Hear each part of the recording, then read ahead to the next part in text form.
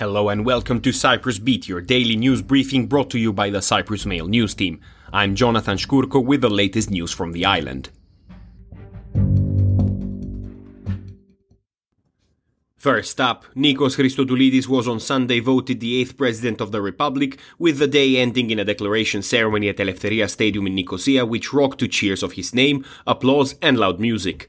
Christodoulides, aged 49, secured 51.97% of the vote. Speaking from the podium, he said the Cypriot people have spoken and called on everyone to leave the past behind and look together to the future united. National unity is not a slogan, it's a historical necessity, he said. Christodoulides pledged he would adhere to the promises he made during his campaign period, including making sure his cabinet will be split 50-50 between men and women. Announcements for ministerial appointments could be made even this week, he said. The president-elect also sent a message to Turkish Cypriots saying the current situation cannot continue. His speech was briefly interrupted when one of his daughters fainted. The scare appeared short-lived as he resumed his speech unshaken. Moving on, a low point of the day saw bad blood between President Nikos Anastasiadis and Katie Cleridis, daughter of DC founder Glafkos Cleridis. Cleridis said that Cyprus was a small place and everything is known eventually. I don't need to say anything else, she added. Then, in a written statement, Anastasiadis said mudslinging and allusions of corruptions against him were totally unacceptable and unsubstantiated. Unfortunately, her behavior brings to my memory the quote of late George Papandreou, who, referring to the son of Eleftherios Venizelos, said, "Mr. Sophocles Venizelos is nothing but the bearer of a great name."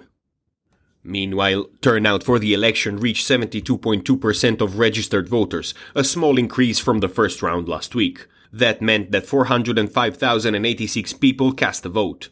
Voting abroad stood at 67.9% compared to 73.8% last Sunday.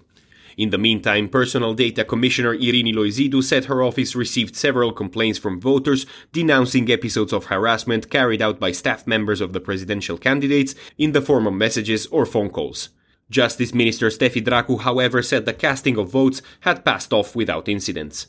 In fact, the only time a police officer hit the news was by performing the Heimlich maneuver during the lunch break, preventing one polling station worker from choking on his own food.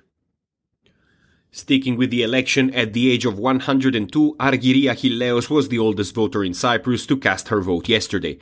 A resident of Tala in the Paphos district, Achilleos had voted in all of Cyprus's presidential elections so far. Interviewed outside her voting station, she also said she's fairly certain she will manage to vote in the next presidential elections too.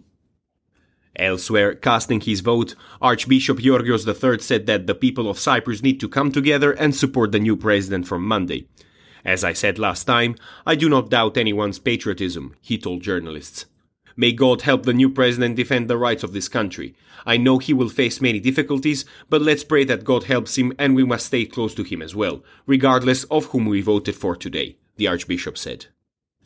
And finally, all the Turkish Cypriots who died in the devastating earthquake in Turkey have now been returned to the island, as the last of the funerals were held on Sunday.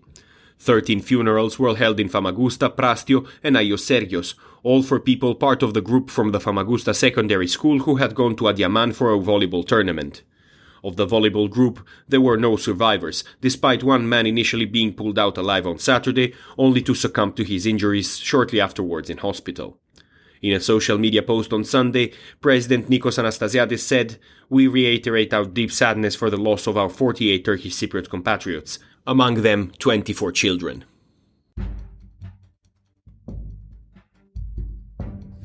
And that is all we have time for today. Thank you for listening. Cyprus Beat will return tomorrow.